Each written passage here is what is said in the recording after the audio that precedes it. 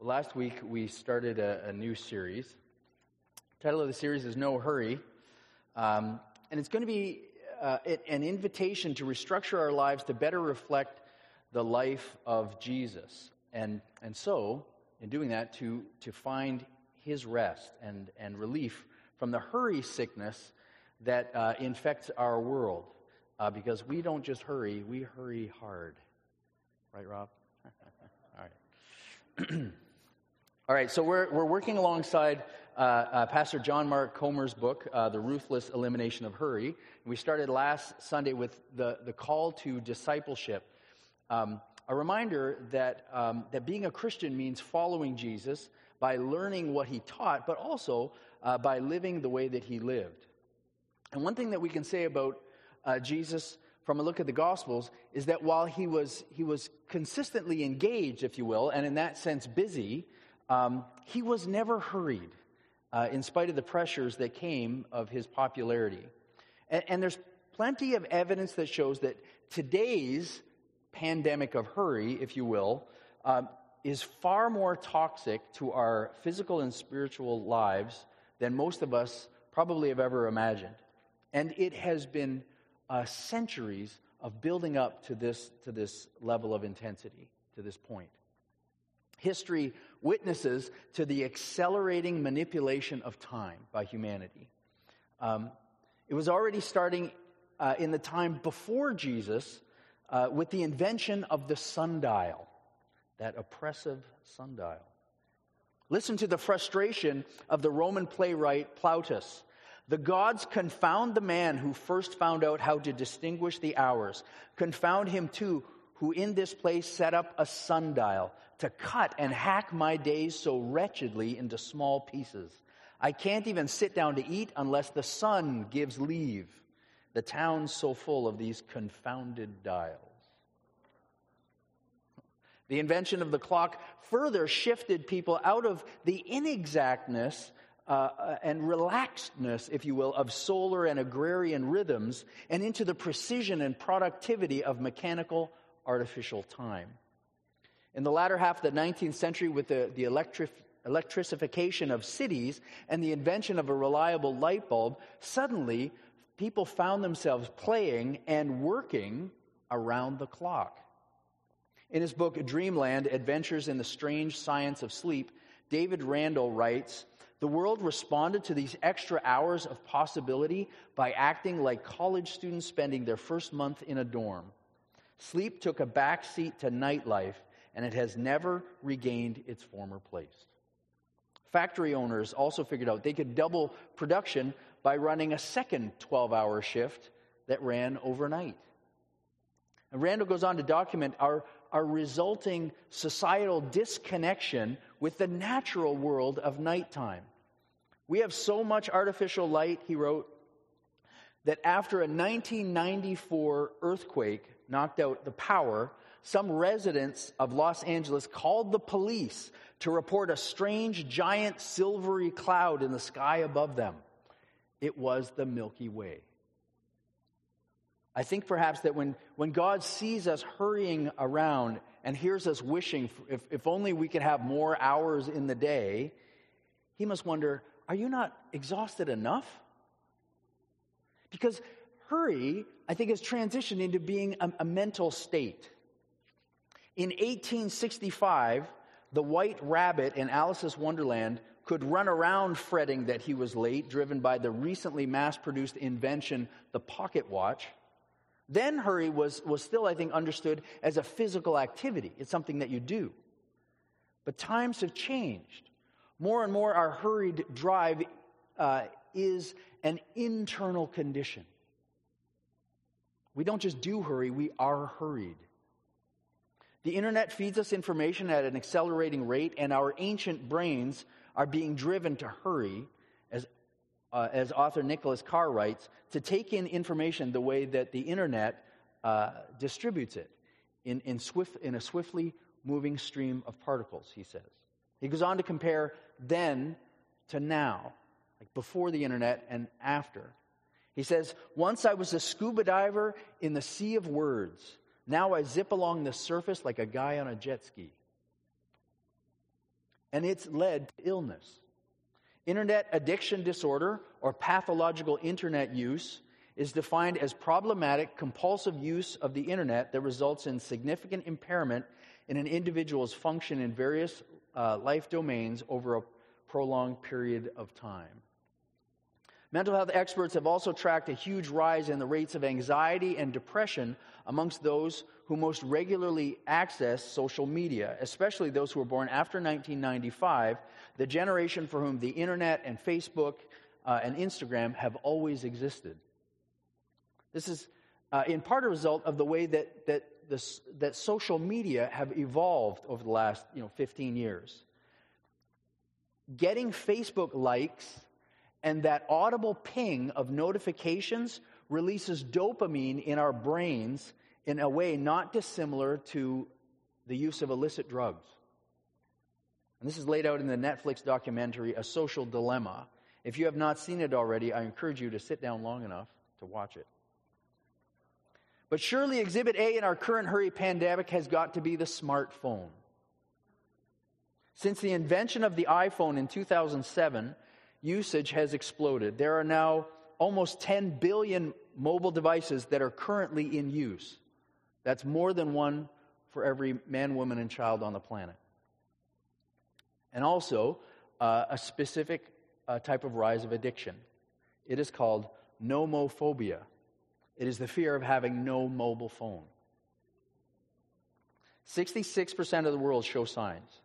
68 of people aged 18 to 34 found it difficult. They find it difficult not to touch their smartphone for an hour. 20% of people would rather go without shoes for a week than go without their smartphone.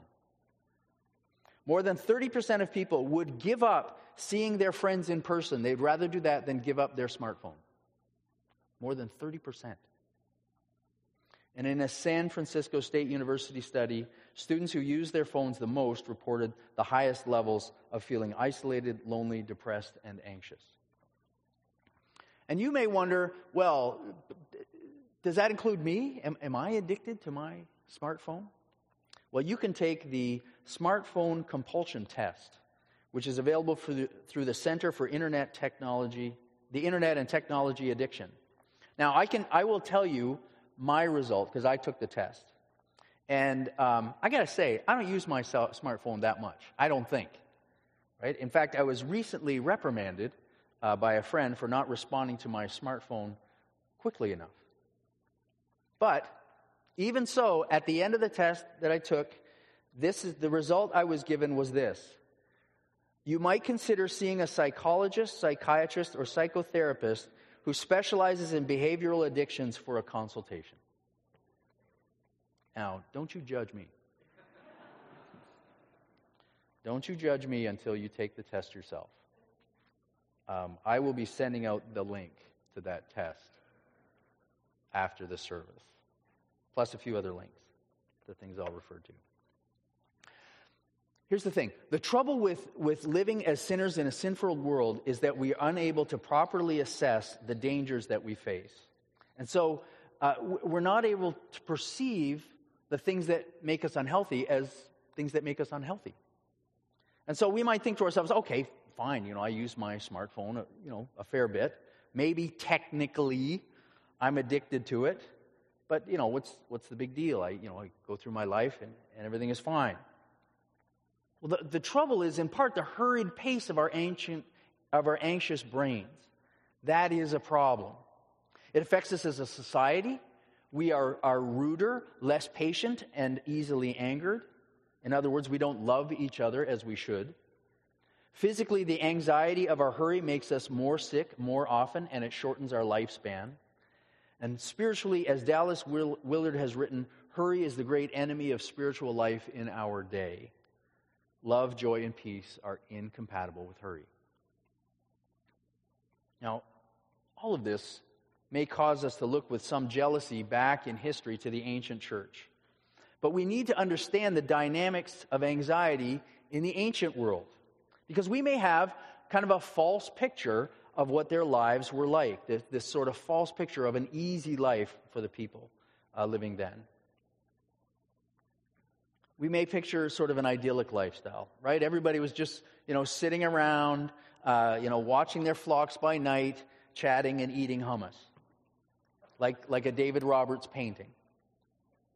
There was no pollution, there's no traffic, there weren't even any clocks. Maybe those confounded sundials, but we think of them maybe as having kind of a carefree existence. But not so, because it's clear that the people Jesus was ministering to were weary and burdened. Jesus' own observation is summarized in Matthew 9, verse 36. When he saw the crowds, he had compassion on them because they were harassed and helpless like sheep without a shepherd.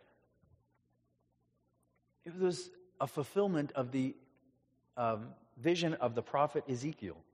God looked over his people, his flock, and he observed that the weak were not strengthened, the sick were not healed, the injured not bound up, the strays not returned, and the lost not searched for. And so Jesus condemned, in his own day, the shepherds of Israel, the Pharisees. The Pharisees were a group of religious leaders that rose in prominence in the centuries after the exile, right? And they figured if Israel had been defeated and captured by Assyrians and Babylonians because they had not obeyed God's law, well, then we are going to study and we are going to apply God's law. And the reaction was a sort of hyper-legalism.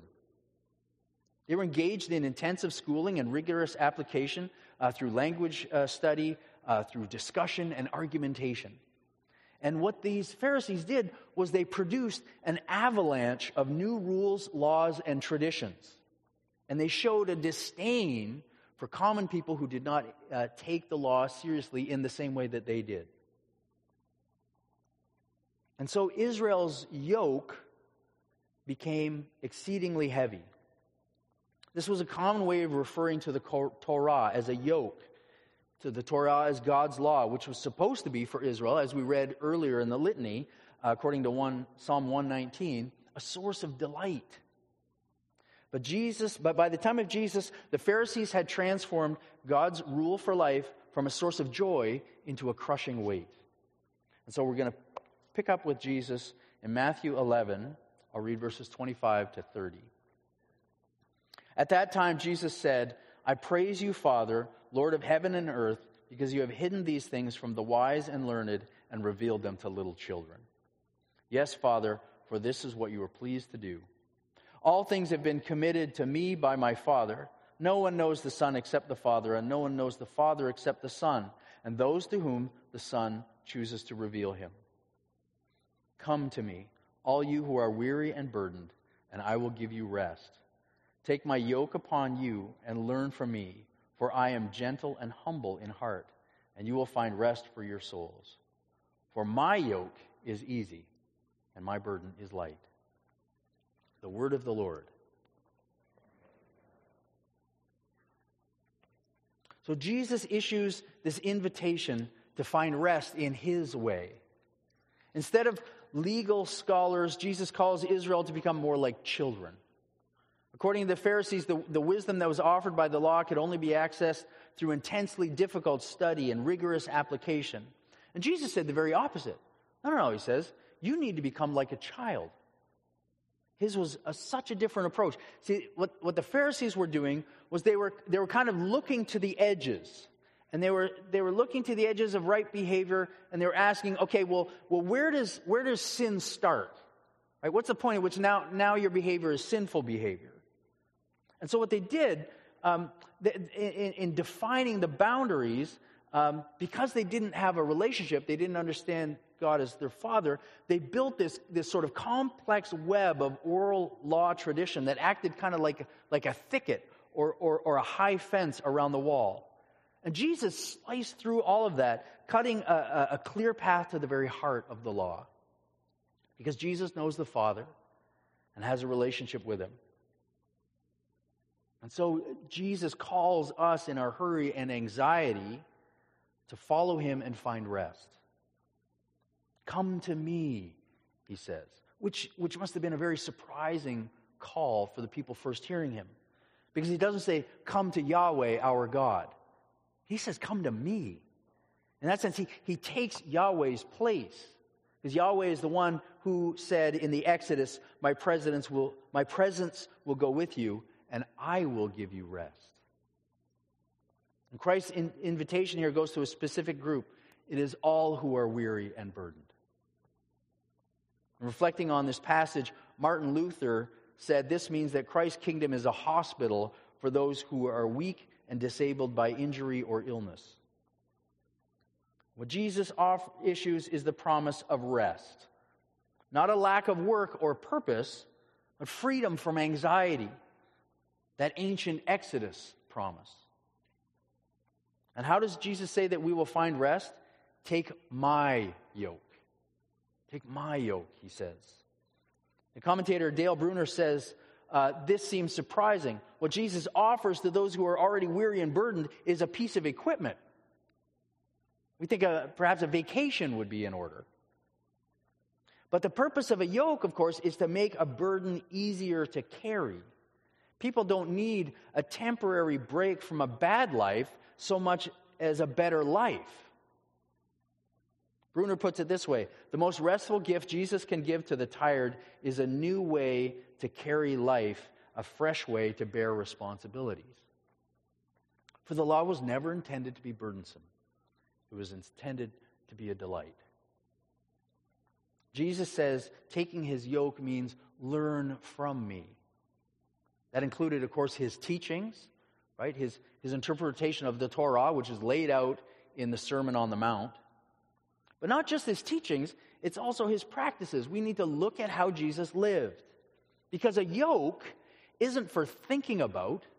A yoke isn't for contemplating. It's for going somewhere. You don't sit down with a yoke. You walk. As Jesus says, I am gentle and humble of heart.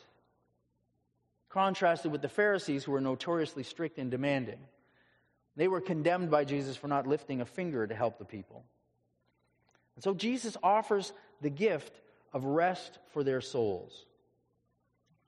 And again, this is not the rest of idleness. It's not rest in a sense for their hands, but it's rest in the journey of life.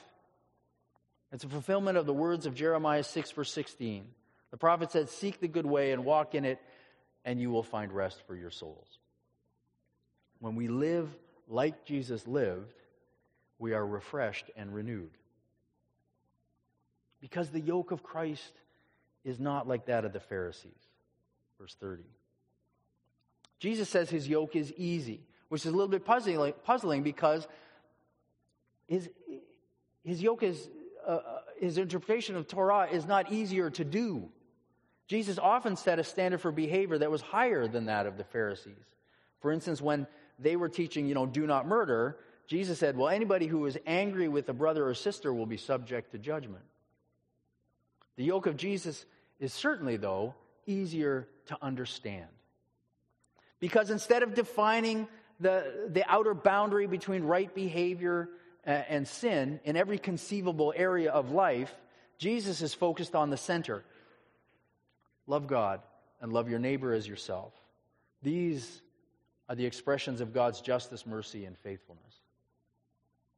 Jesus said his yoke was light, which in that language means it's a yoke that would fit well. It was properly shaped to fit human shoulders. It would not chafe.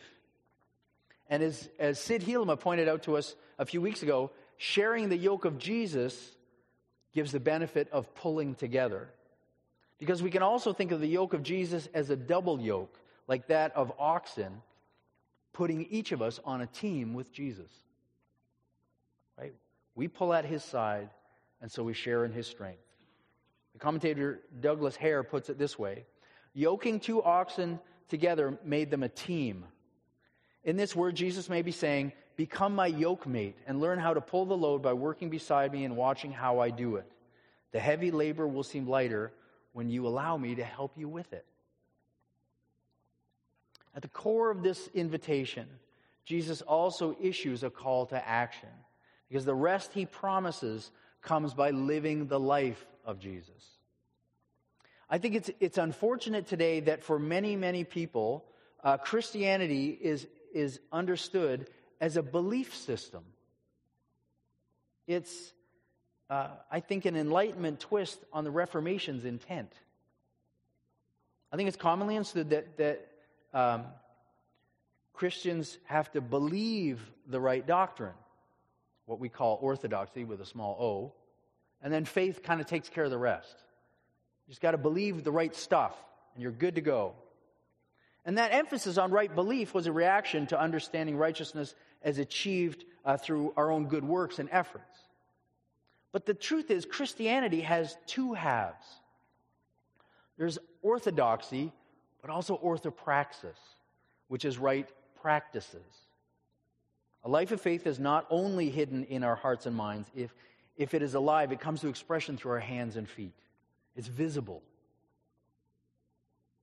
As we learned last week, that apprenticeship, discipleship model, one that we're called into, means that Christianity is not just learning about Jesus, it is living like Jesus. If you want to live the life of Jesus, and you want to have the peace and rest he offers, then you need to do what he did, the practices he practiced. Because Christianity is a way of living. Pastor Comer reminds us of Jesus' teaching about him being the vine and we being the branches, called to bear good fruit through our connection with him. And the thing about good fruit-bearing vines, he says, is that they need a trellis, right? They need some structure to hold it up. The same is true of disciples. A fruitful disciple needs a supporting structure. Just as a vine will die without a trellis, our life with Christ will wither away without a structure to facilitate our healthy growth. And this is just a matter of practice. It's typical of relationships, right? Parenthood, friendship, discipleship. It takes time and it takes practice. And so over the next 4 weeks of the series, we're going to be hearing Christ's invitation to rearrange our days to best fit his calling to follow him, to follow our rabbi, to spend some time with him, that we might become more like him. And I hope we will find ourselves at a happy crossroads. The opportunity to give up the hurried and exhausting pursuit of what we can never achieve to gain what our souls were made for and what we truly desire. And all God's people said, Amen. Please pray with me.